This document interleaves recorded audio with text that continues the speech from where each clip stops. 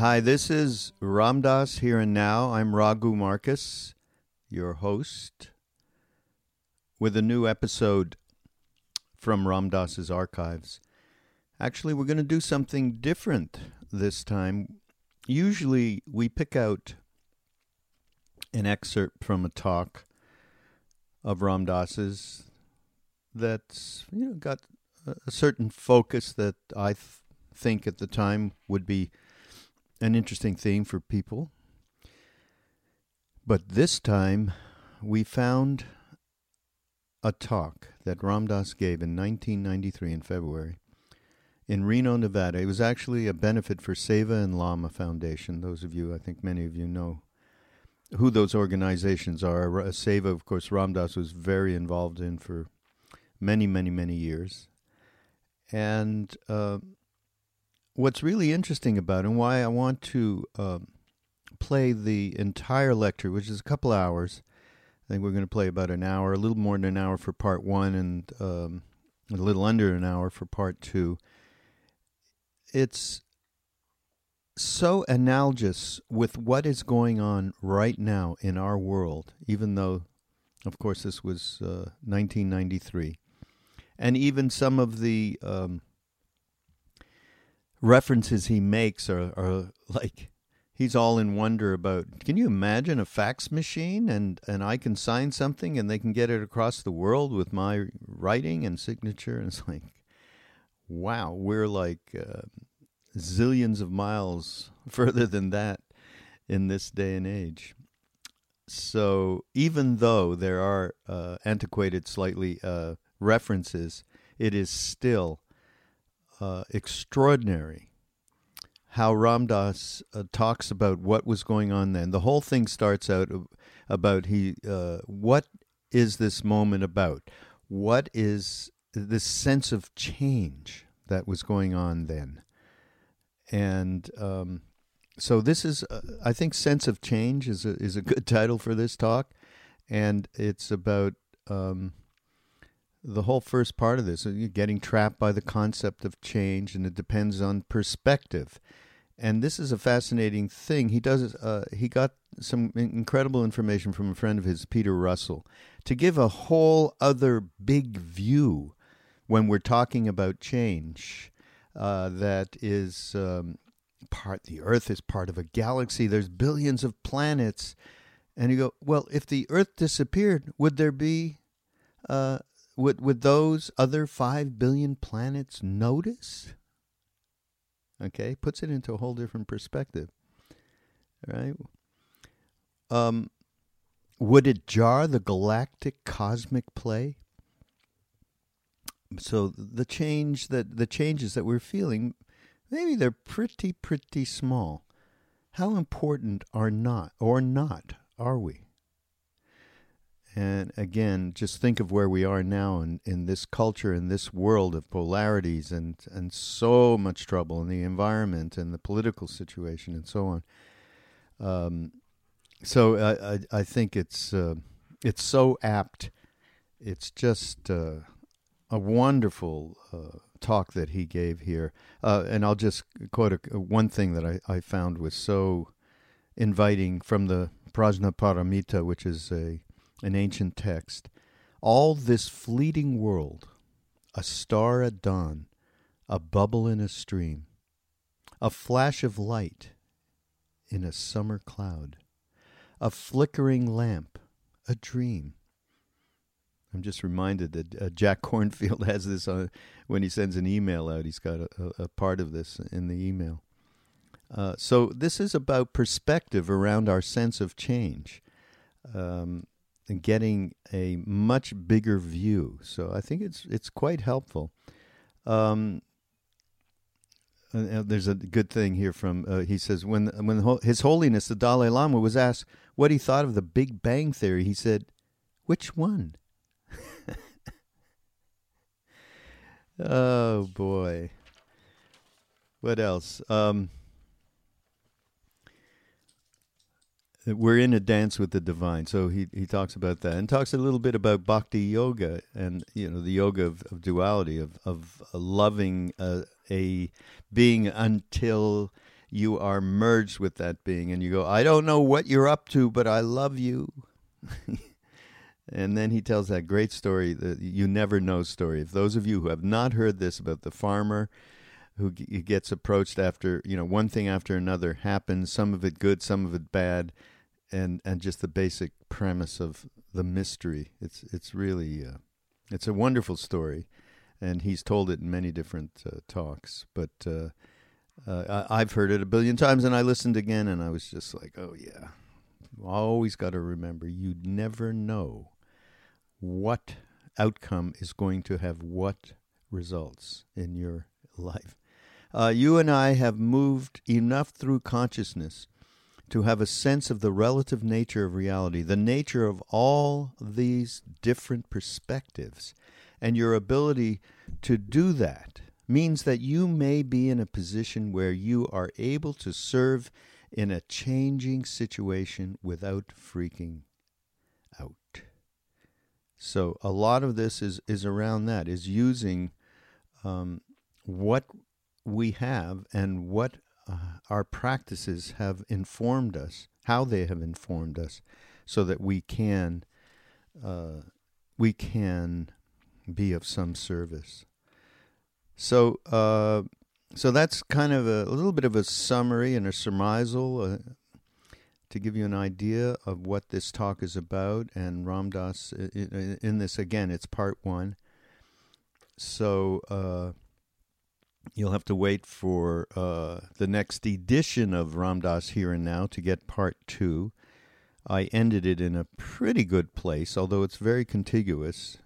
So don't be mad at me. We're going to get the second part out there soon, within a couple of weeks, I think.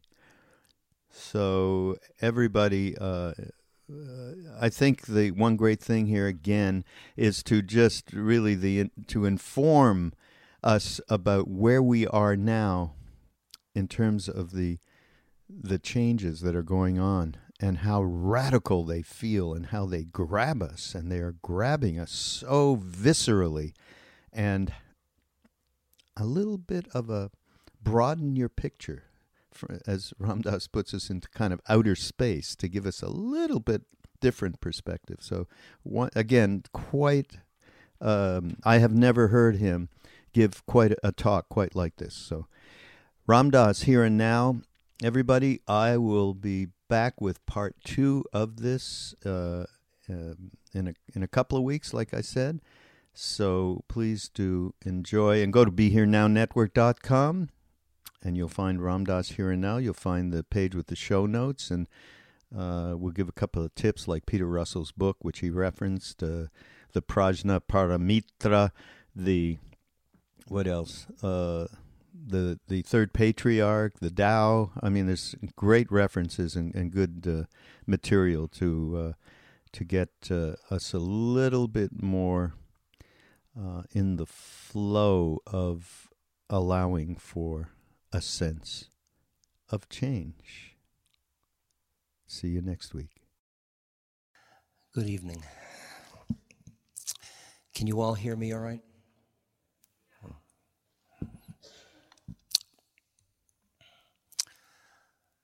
I like those silences before the lecture begins. Usually an audience allows a little bit of silence, and then they start to get uneasy. And then they decide I must be meditating. So they look serious. But if it goes on too long, they begin to think that there's a brain damage problem, that I took too many psychedelics.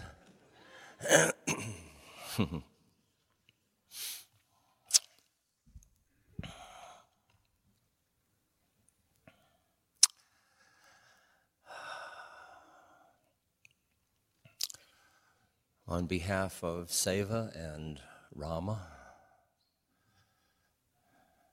for which this is a joint benefit, welcome.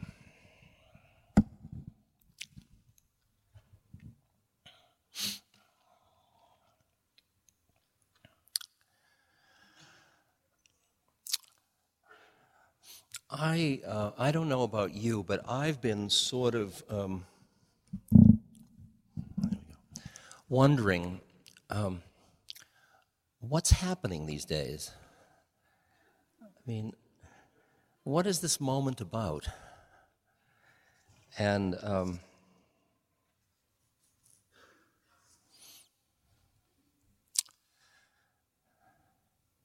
there seems to be, or some people feel, there is a sense of change in the air. How many people feel there's a sense of change in the air? How many people don't? Great.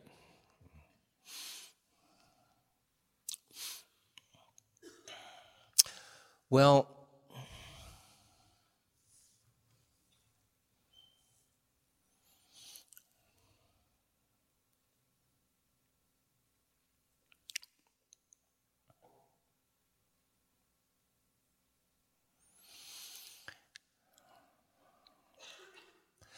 it's interesting to figure out how to characterize it and how much to get trapped by the concept of change.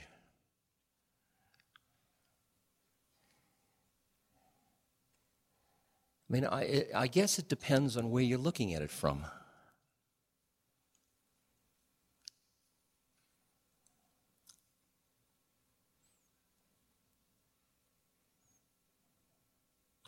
I mean, if you're Edgar Mitchell or somebody out in space looking at this beautiful blue sphere,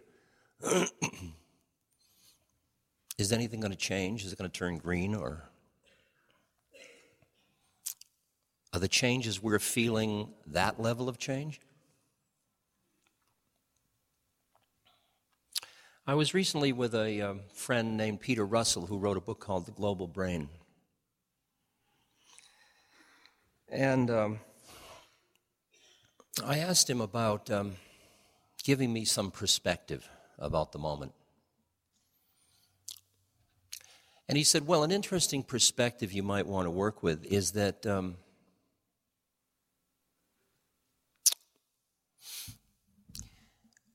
it is now estimated, I mean, you know, this Earth is part of a galaxy, and this galaxy is part of many galaxies. Our galaxy includes all of the stuff we think about, the sun and the moon and the stars and all that stuff. That's one galaxy. He said it's now estimated that there are as many galaxies as there are people on Earth. Like, say, 5 billion galaxies. So, if somebody in a small village in China dies, would you notice? So, if the Earth disappeared completely, would you notice? You might, but would those other 5 billion planets notice? Would it jar the galactic cosmic play?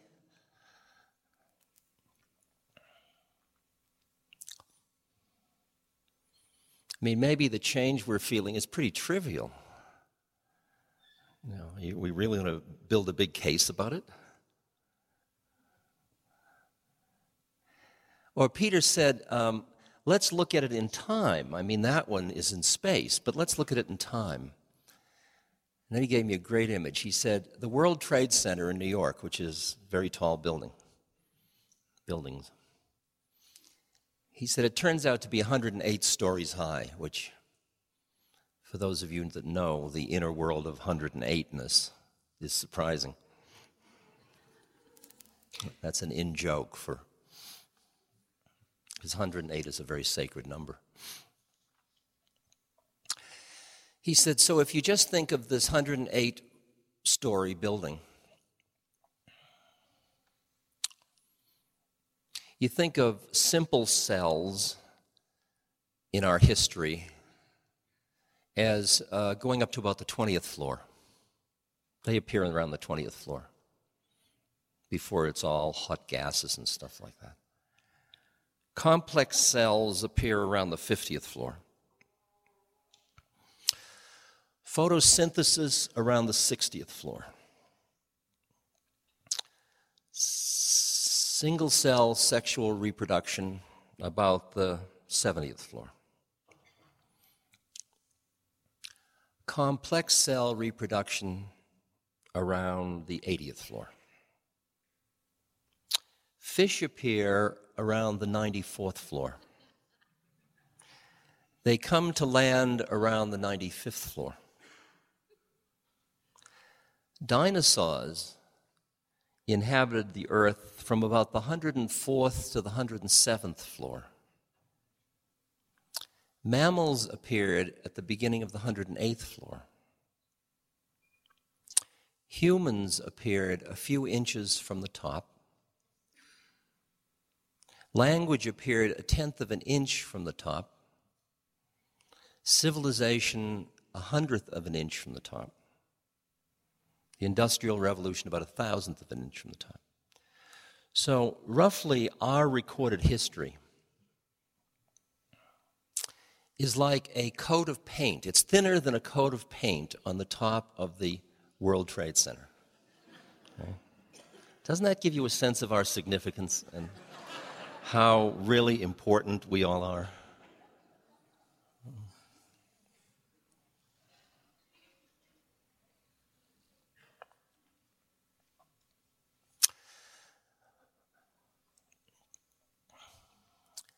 But many people say, this change I feel is a significant change.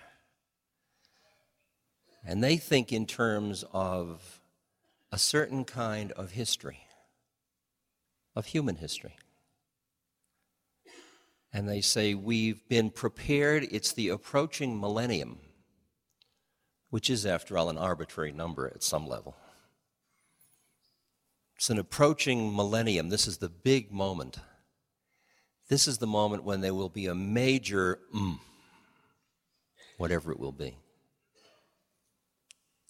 They say, look at what's happened to us. And then they proceed to list.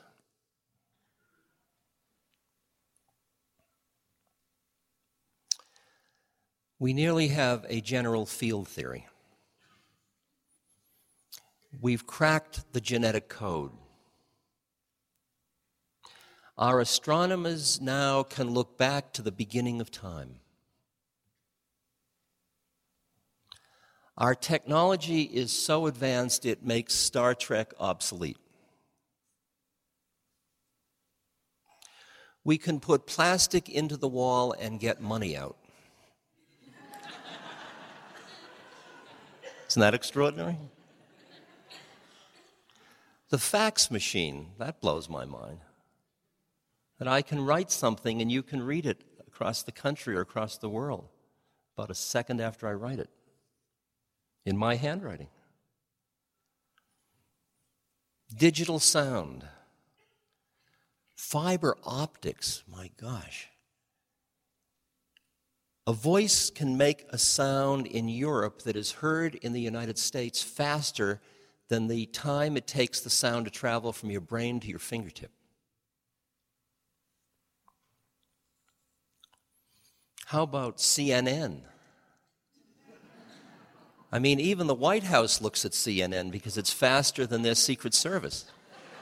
So, if you want the information age, we're suddenly all privy to everything that somebody thinks is anything.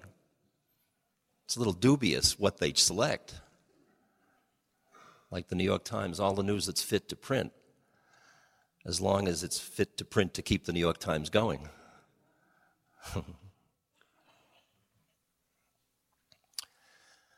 What else have we got at this moment that makes it special? Look at what's happened in terms of the political climate of the world. Cold War. The wall. I mean, I grew up before the wall. Then came the wall, and the wall lasted so long, I started to think of it as a permanent fixture. And then to watch it being torn down. But look what happened there. Everybody said, wow, we're free of something heavy. And for the moment there was that, And now there's a whole new game emerging. which we'll talk about in a moment. But still, that was a major change. Nuclear tensions. There was a period of many, many years when we expected a nuclear bomb to go off at any time. Now, while we may not expect it, it may happen. But we don't expect it as much as we used to during the Cold War.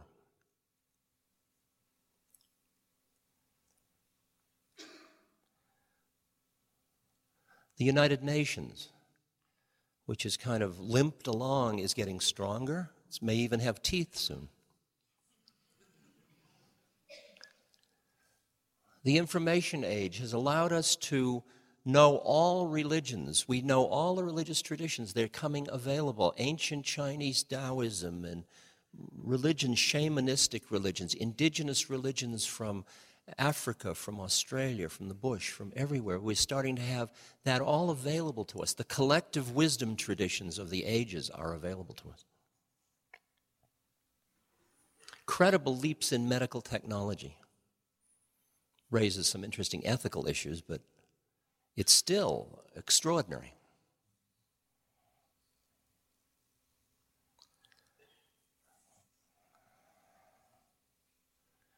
Some of the things that have happened in the world, like the real income of the poor of the world, even though there are still lots of problems, as I'll point out in a minute, has increased, doubled in 40 years. The under 5 death rate has been cut by 50%. Smallpox, something that was a scourge years back, is gone completely from the face of the earth. Eradicated by caring people. The average life expectancy in developing countries has increased by 1/3 in the past 15 years.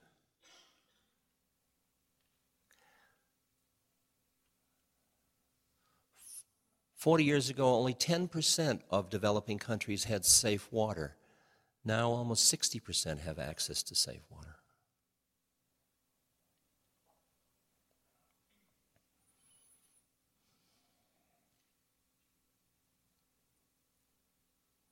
You know, I can go on and on and on with that list to give you a sense that this moment is the culmination of something, that we are standing on the shoulders of human history that has brought us to the moment where there may be a moment where there will be a major leap.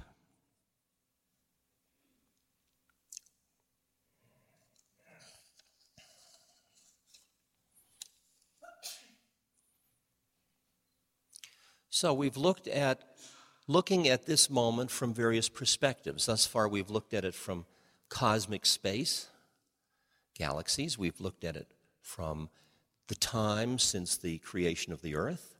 We've looked at it from human time, which it's pretty exciting at this moment, whether we will destroy ourselves or turn into something incredible. We don't know, do we? Then there are all the perspectives that you get when you alter your consciousness. All the perspectives that come out of the religious traditions. Like, what is this moment? Is it significant? The Prajnaparamita says, all this fleeting world, a star at dawn, a bubble in a stream, a flash of light in a summer cloud, a flickering lamp, a dream.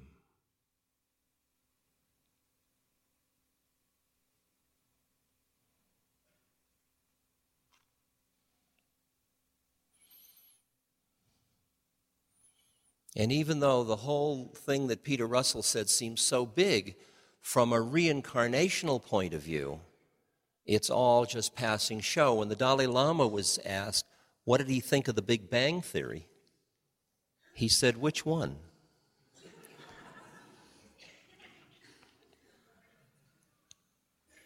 Because in the traditions of evolution, of vast evolution, or of yugas and kalpas, these vast amounts of time, this is known as the Kali Yuga in that tradition. Kali Yuga means the Iron Age or the Dark Age. It's the age when truth is not rampant, in case you hadn't noticed. It lasts for about 400,000 years, so relax.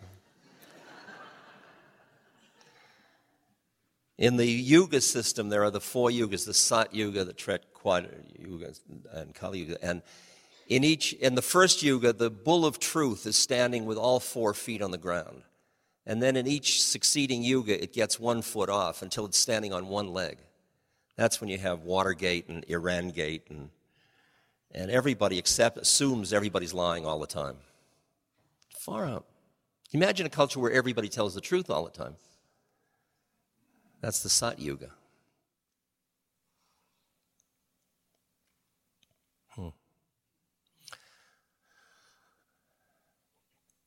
When you're looking at these altered states of consciousness, you start to sense that there are planes of reality behind the physical plane that we're talking about with galaxies or with the World Trade Center or with even human thinking history.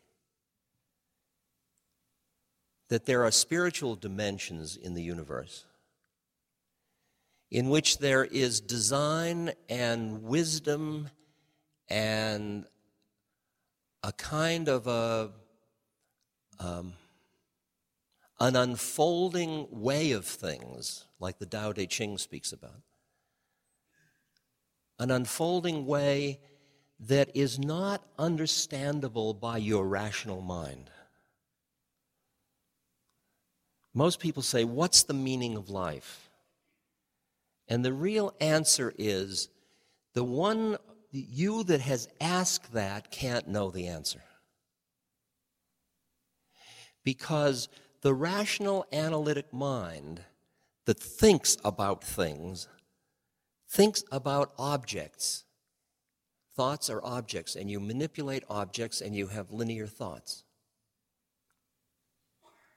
And it's a little subsystem, part of a vast, bigger system. And the little system is saying, I want to understand how the big system works. And the big system says, it's none of your business, you're just part of it. And you get very affronted because you think that humans are right at the top of the heap and we should know everything. Now, what's bizarre about it, of course, is that we do know everything, but who we think we are doesn't. That's the bizarre predicament we find ourselves in.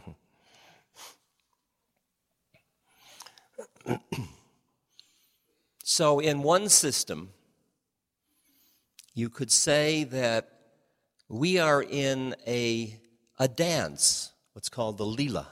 We're in a dance or a play with the divine. We are an unfolding set of things that are happening. We're in a love affair. And all the stuff of life, including the bomb and nuclear waste and roses and babies and all of it, is part of the whispering dialogue between the lover and the beloved. That pushes you pretty far.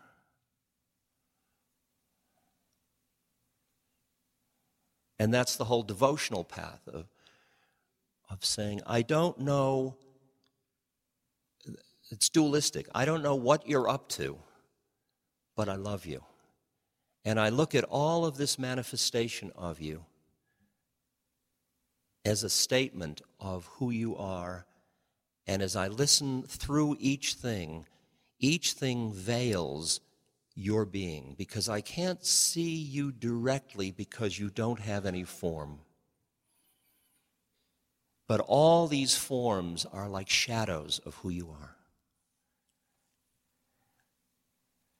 And there is an immense devotional literature just focused around that. Because all the way from the Old Testament through most of the Vedic traditions, you always have, in Islam, you have the 1,000 names of God, which are all names that talk about qualities or aspects. They're all fingers pointing at that which is unseeable. And isn't it amazing how much we get into fighting over whether your finger is right and mine is wrong?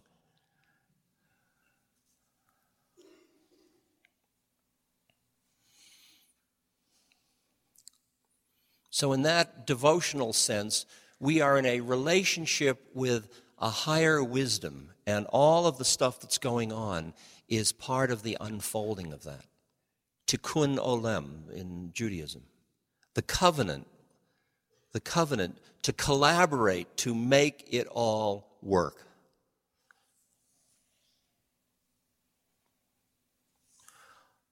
Or if you're a physicist, you might look at all of this as just a dance of quarks.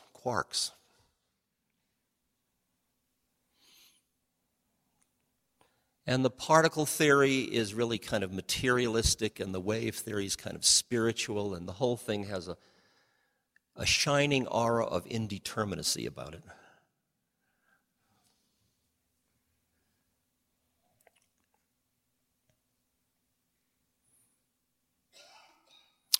Or maybe what this moment is, all we can say is it's a mystery.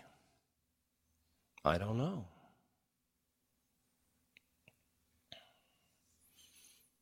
There's a farmer that has a horse, and the horse runs away. And the neighbor says, "That's too bad." And the farmer says, "You never know." And the next day, the horse comes back, and behind it is a wild horse, beautiful wild horse. And the neighbor says, "What good fortune?" And the farmer says, "You never know." And shortly thereafter, the son of the farmer is taming the wild horse, and he's riding the horse, and the horse throws him, and the son breaks his leg. And the neighbor says, "That's too bad." And the farmer says, "You never know." Shortly thereafter, the Cossacks come through town conscripting everybody that's eligible, but because the son has a broken leg, they don't take the son. And the neighbor says, "How wonderful." And the farmer says, see? There we are. You never know. You never know.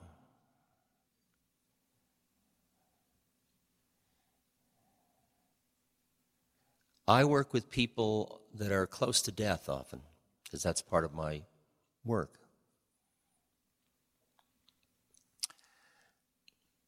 And I watch people that have been caught in incredible ego neurotic patterns most of their life. And then they're in pain and suffering. And you say, "Isn't that terrible?" And I say, "You never know." Because often that very pain and suffering forces an awakening in that individual.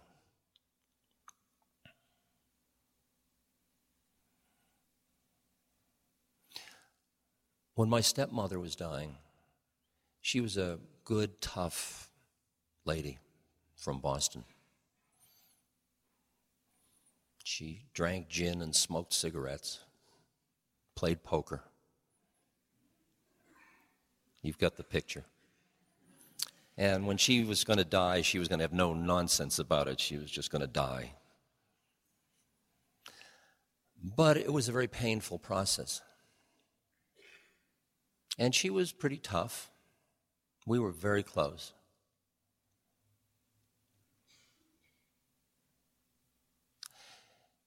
And then it got to the point where the pain wore through her ego defense, her structure of the control of the scene. She was going to die in control. But that's the fun of death, you see, because death is the one situation that reminds you that change is possible. And if you're in a reincarnational mode, you know it's going to happen again and again. So if you don't learn this time, you'll get another chance. 10,000 more. So she once again had to give up her control. Now, in our culture, when somebody gives up their will or control, you say, oh, that's terrible. Hold on. What's happened to her? Poor thing, she's given up control. Because we're all so freaked about losing control. But I'm kind of a space cadet, so when she lost control, I said, wow, you've lost control. And it was just like a shell of an egg cracked, and this absolutely radiant being emerged, who was so... She had never known herself that way in this lifetime. Maybe she had when she was a baby before she had concept. But she had never known herself that way. And she was just absolutely luminously radiant. And there was joy. And there was pain. And it was, yeah, there's pain, but it was like, sure, there's pain, but look at the universe. Or Ramana Maharshi, the saint, when he was dying and they said, don't leave us, don't leave us. He said, don't be silly, where could I go?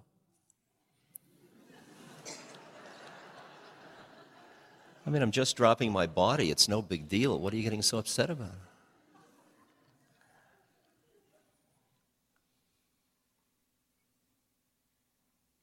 And she just, when her time came, she just floated off into...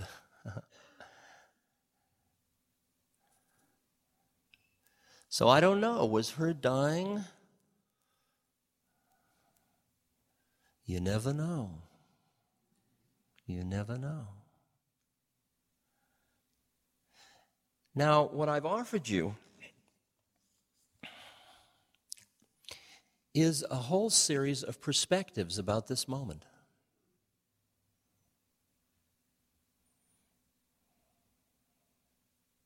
People come up to me and they say, well, don't you think it's Armageddon time? And then other people come up and say, this is the Aquarian age. I think it's all about to happen. Don't you? So after I realized I should have an opinion.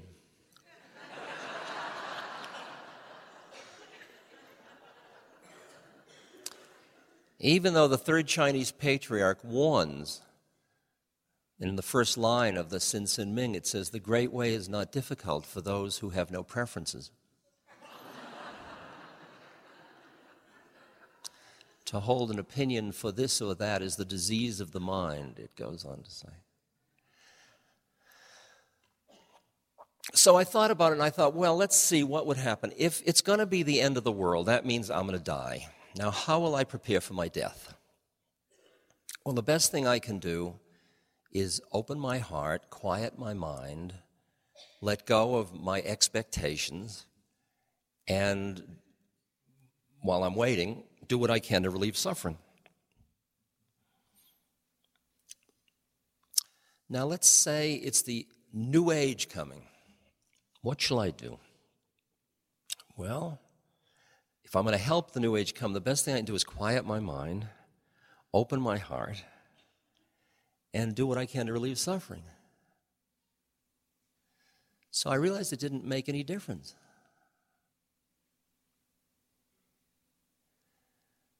Now, what I'm going to be arguing tonight in my rational, analytic mind which you should take with a grain of salt. I do. Is that you and I, because you must be at least half as mad as I am to be here tonight, you and I have moved enough through consciousness to have a sense of the relative nature of reality, of the nature of all these different perspectives. And your ability to do that means that you may be in a position where you are able to serve in a changing situation without freaking.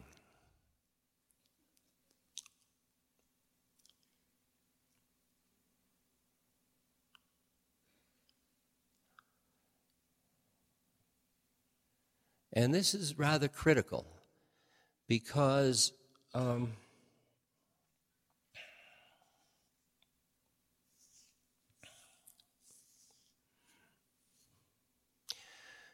most people, it's interesting, the Buddha pointed out in his second noble truth, or not in his not in his noble truths, but in his basic tenets, the tenet of anicca, that everything is changing. All phenomena are changing all the time.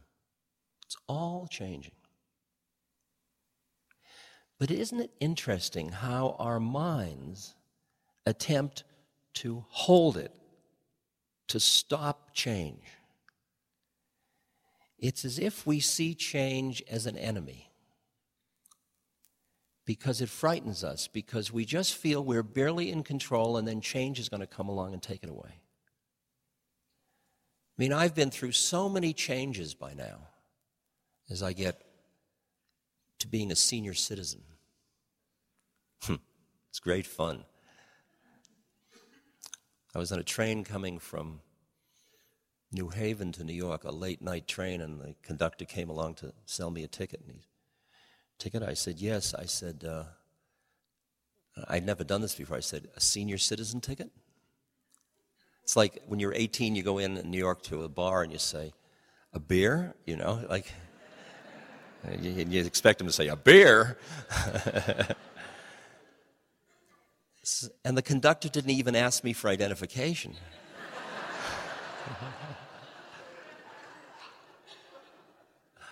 Very disturbing.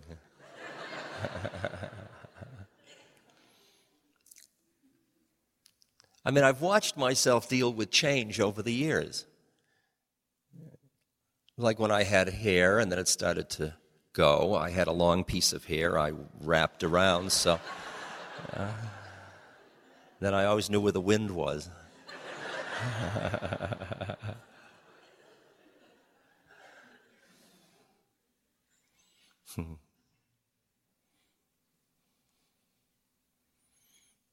And it's interesting, when you consider aging in our culture, it's often characterized as loss, while I see aging as the final chapter in the art of living, and one of the most exquisite chapters in which you can use the wisdom of a whole lifetime and bring it to fruition as an elder and as a way of dealing with the changing phenomena. Like I say when I talk at senior citizen groups, when I go to Burma to meditate, I sit in a room and I draw my awareness in from my ears hearing, my eyes seeing, sensing, and I sit quietly. And I go in and I do this incredible adventure of exploring the way in which my awareness keeps identifying with my thoughts and my sensations. And it's one of the most exciting adventures I've ever been on, the adventure of meditation. I said, here you all are. You're getting deaf, blind, you've all got arthritis. What a perfect time to meditate.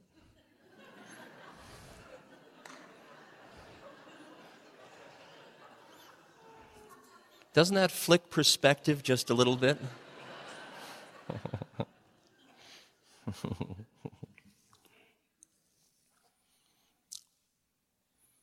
But most of us are like the caterpillar looking up at the butterfly, saying, "You're never going to get me up in one of those things."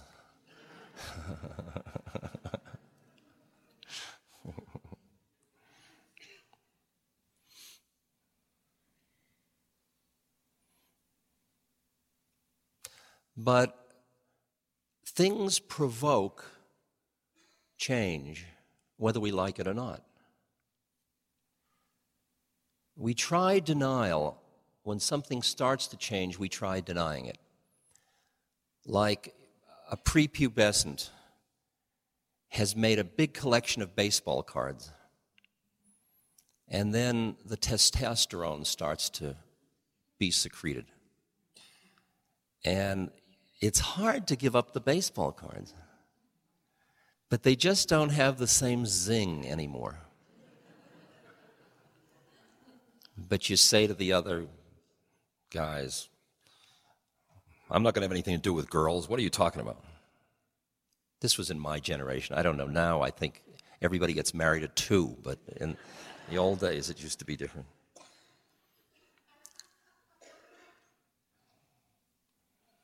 But as your hormones change, it forces change. The universe changes from inside. There's this lovely story of a man walking down the street. And it's a man about my age, an older man. Probably older than me, I think. I think about this story. And a voice says, "Psst, could you help me out?" And the man looks around and he doesn't see anybody. "Psst, could you help me out?" Looks again and he looks down and there's a frog. He says to the frog, "Did you speak to me?" And the frog said, "Yeah, could you help me out?" So the man says, "What do you want?" Frog says, "I'm under a curse, and if you would kiss me, I would turn into the most beautiful, desirable maiden. I would serve you and love you and warm your bed and take care of you, and I'd make you so happy." So the man thinks about it for a while. And then he reaches down, he picks up the frog, and he sticks it in his pocket, and he walks on. After a little while, the frog says, "Hey, you forgot to kiss me." The man says, "Well, you know, at my age, it's more interesting to have a talking frog."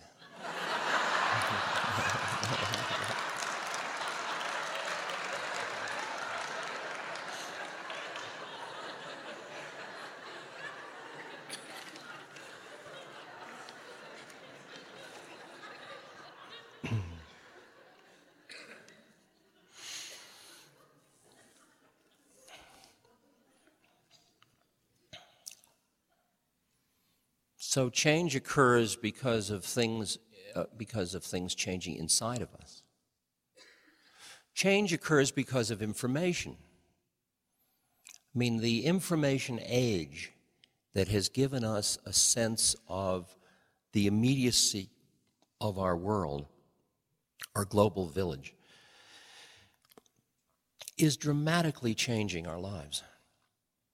We can hardly understand how it's changing our lives. It's so quick and so deep, the way it's changing our lives. I mean, I watched as television came to villages in India, villages in Guatemala.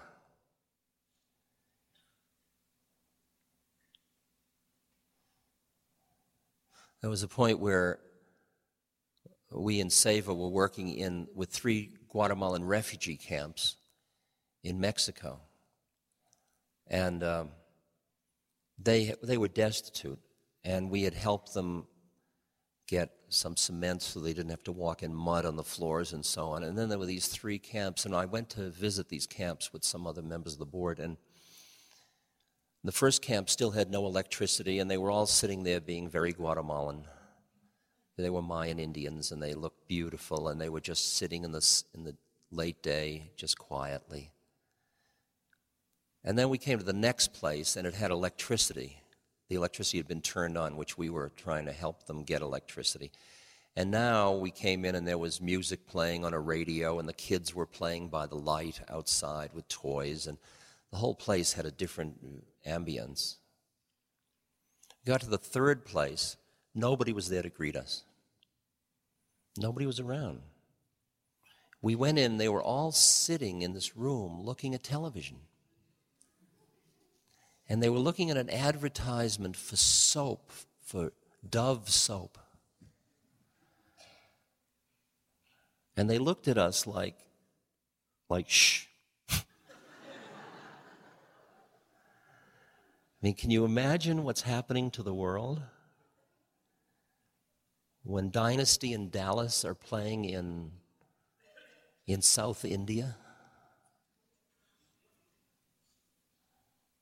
We are not only marketing Coca-Cola and a free market economy, we are marketing a whole set of values and attitudes, and we hardly understand. It's interesting, we've never had in the government a wing of the government that assesses new inventions to see what their long-term effects will be, except for drugs. But I mean, can you imagine if we had an assessment of the automobile when Henry Ford did his thing? Well, it's going to create 17% of our carbon dioxide emissions. The highways and parking spaces are going to take 2/3 of every city's space. I mean, we would have had some second thoughts, wouldn't we? Like in Los Angeles, when they had a subway system or a trolley system, and then they sold all that land because General Motors just said, wouldn't it be better if everybody had cars? Now you sit like, poor planning, I'd call it.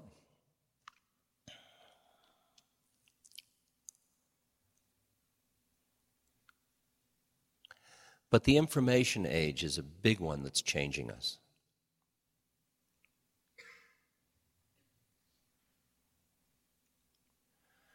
Changing economic conditions or changing zeitgeist, changing demography. I mean,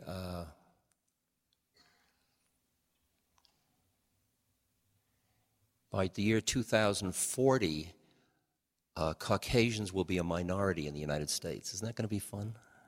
I'm so delighted about that. We're going to have all these minority issues.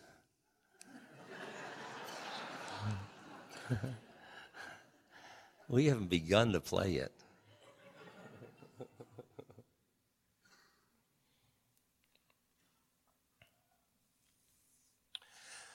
One of the things that awakens people to change is trauma.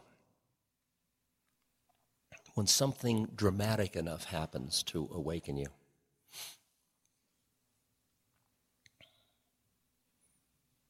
Like you're going along worrying about the blouse you bought that is not quite the right shade. And you're driving somewhere and you skid. And you skid precipitously. And after you've skid and turned around and nearly hit something and you stop and you're shaking, the significance of the color of the blouse changes. Now, about an hour later, you'll be back with the blouse again.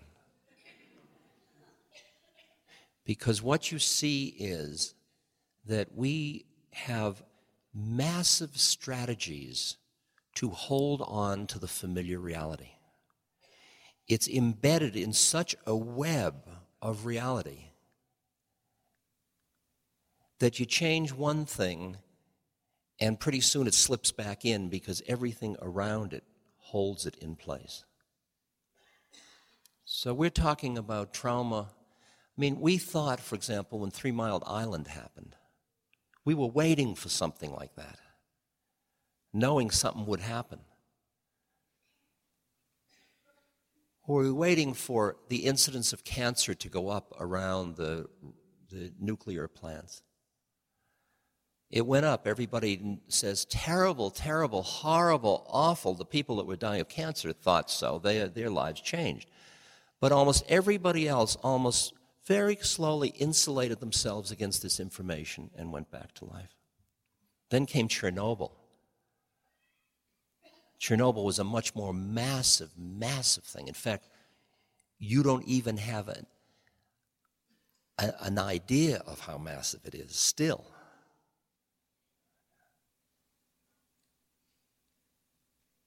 How much trauma is enough to bring about real change? Real change in your style of life.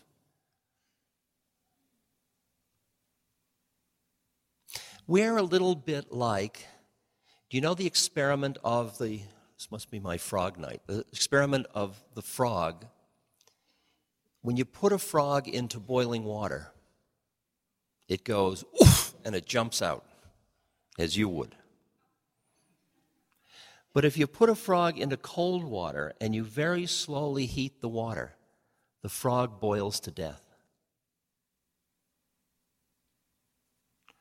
Now, what I'd like to do is read to you a list of interesting statistics. And I'd just like you to open yourself to them because they are describing the temperature of the water. Okay? Don't get upset. Keep all your perspectives. It's all a bubble and a dream. Don't forget.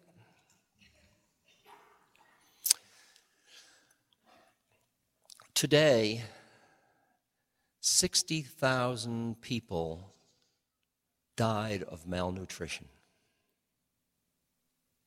in our global village.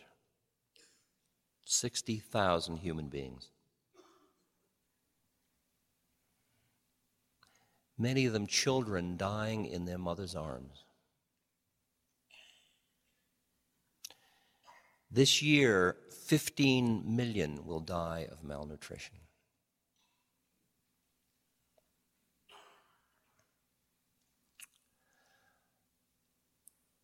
Our prison population has doubled since 1980. Doubled in 10 years. We have between 600,000 and 1 million people in prison. That's the largest proportion of any country.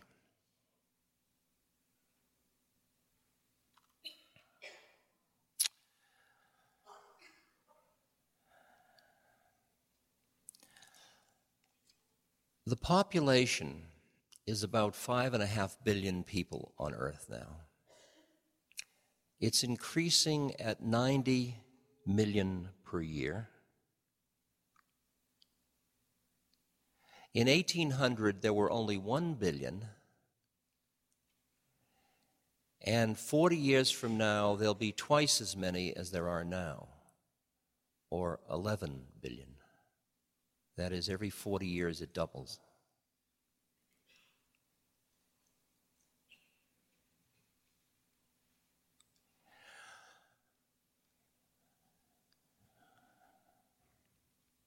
Feeling the warmth of the water? We now have nuclear weapons in the world that are equal to 10 billion tons of TNT. The entire Second World War used 3 million tons. This is 10 billion tons.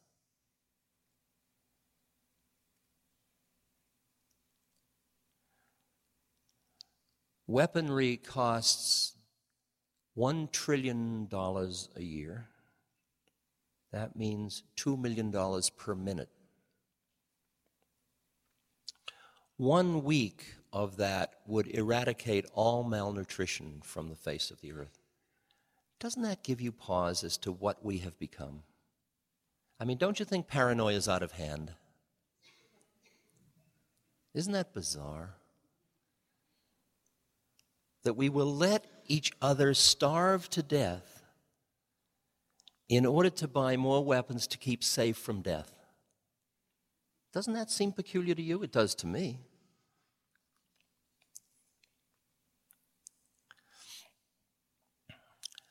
The drug trade is presently $500 billion trade.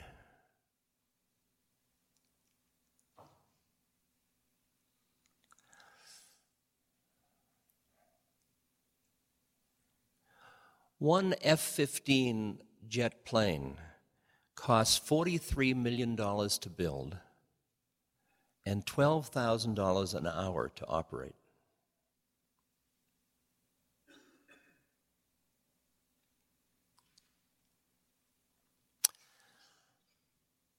Our debt is now 14% of our budget for the interest.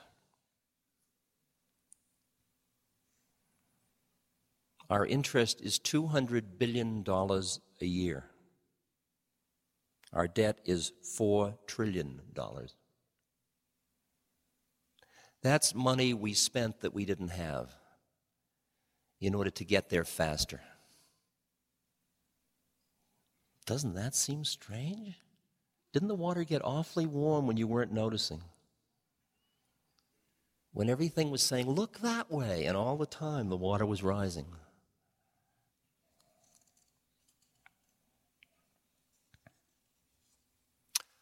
By the year 2000, there will be 220,000 tons of high-level nuclear waste, and we have no idea what to do with it.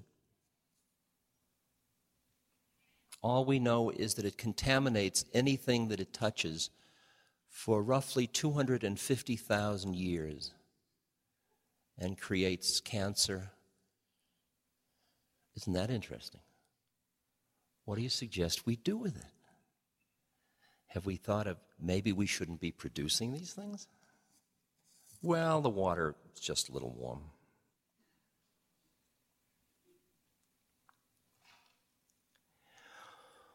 More teenage boys die of gunshot wounds than all other natural causes. 2,500 young people under the age of 18 were arrested for murder last year. In 1990, the police took weapons from 280 children under 10.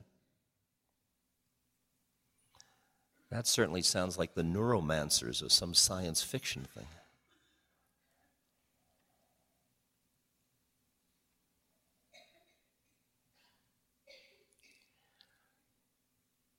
By the year 2000, there will be between 40 and 110 million people that will be HIV positive. Last year, 12.9 million were HIV in the United States, 2.5 million have died.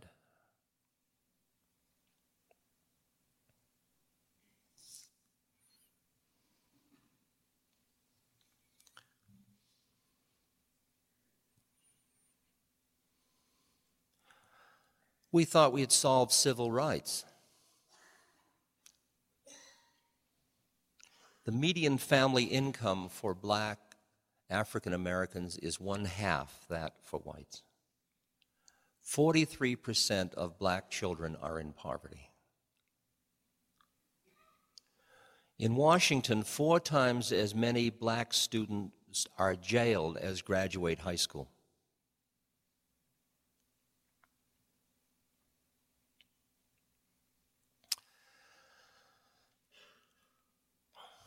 Women. Women in much of our wonderful country are still treated like indentured servants. Their salaries are still way below men, and they are given still second-level jobs.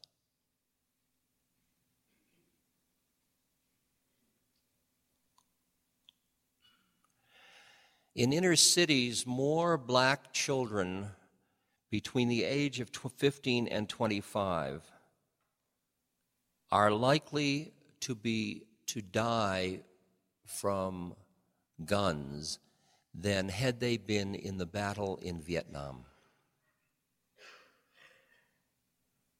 Our inner cities are more dangerous than Vietnam.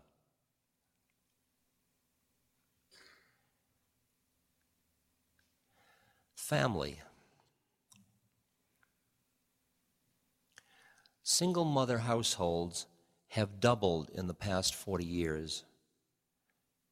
And in those households, 45% are below the poverty level.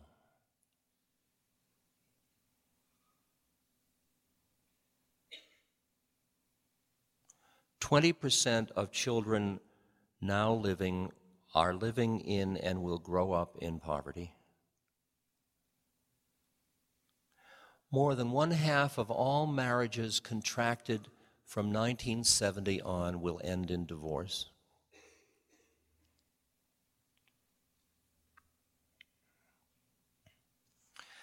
The extended family has broken down to such an extent that people are reaching out to create family surrogates, very often around pathology, so that the people you're closest to end up being people in your AA group or some other group that represents your pathology.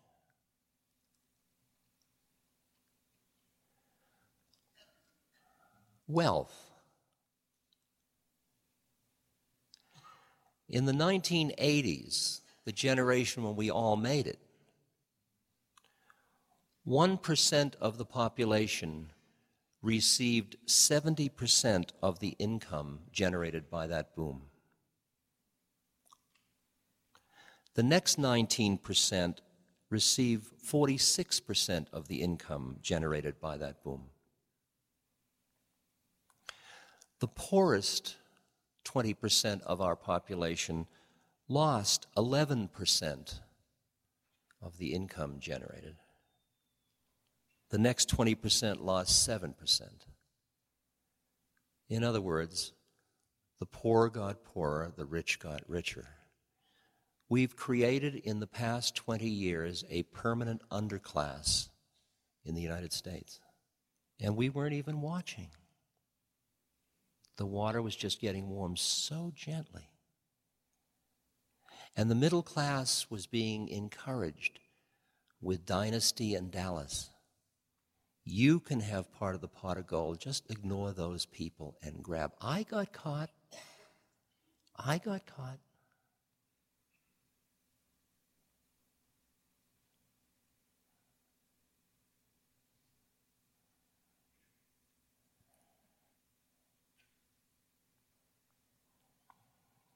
The number of children that live in poverty in the United States, the percentage, is 4 times the average for developed countries.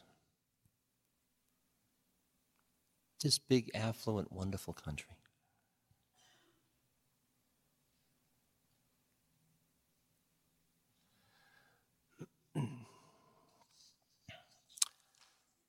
And then just the environment. We are losing 150 species daily. A quarter of all species will be lost in 50 years because most varieties of species are in the rainforest. And we are decimating the rainforest at the rate of the state of South Dakota every year.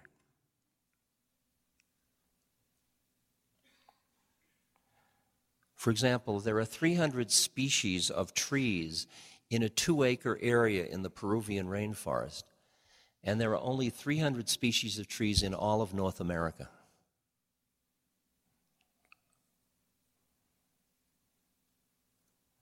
The speed of the destruction of the rainforest has accelerated 80% since 1980.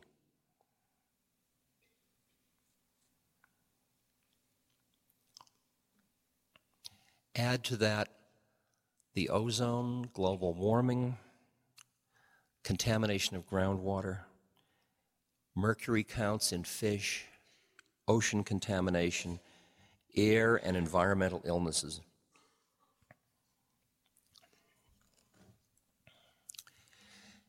Is the water warm enough for you to jump?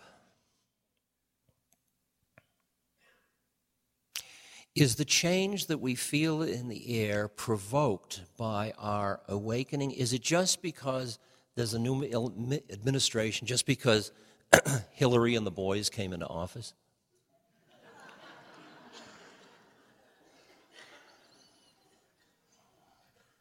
Is it some critical thing that suddenly makes you look around and say, this doesn't feel right? And when you look around and say it, is it already too late? Since the rainforests have so much to do with environment. I was interviewing John Seed, a deep ecologist from Australia, and I said, John, tell me, where are we in this whole thing with the inertia and all of the way we're doing it, and the way poor countries keep cutting down the wood because they need it for survival? He says, from where I can see, it's too late. Pretty optimistic. He said it would take a miracle at this point. He says, but you know, don't underestimate us. We did come up out of the ocean.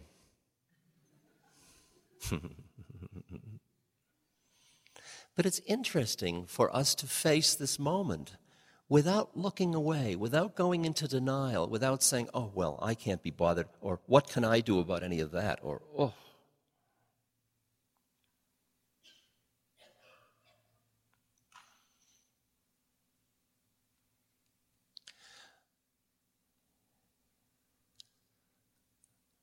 The point of that is that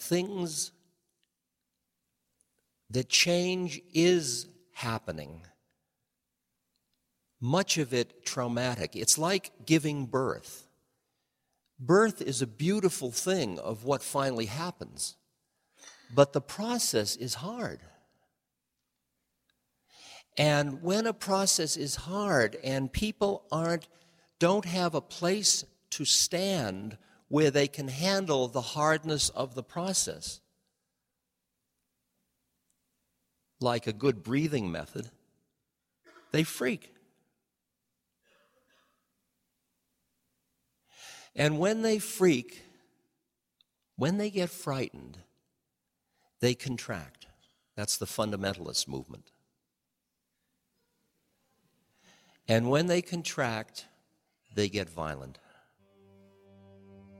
This podcast is brought to you by the Love Serve Remember Foundation and Ramdas.org. We appreciate you listening, and we appreciate all the support that you've given us. Please continue that support and donate at Ramdas.org. We can then continue to share what Ramdas has been sharing for all of these years. Thank you.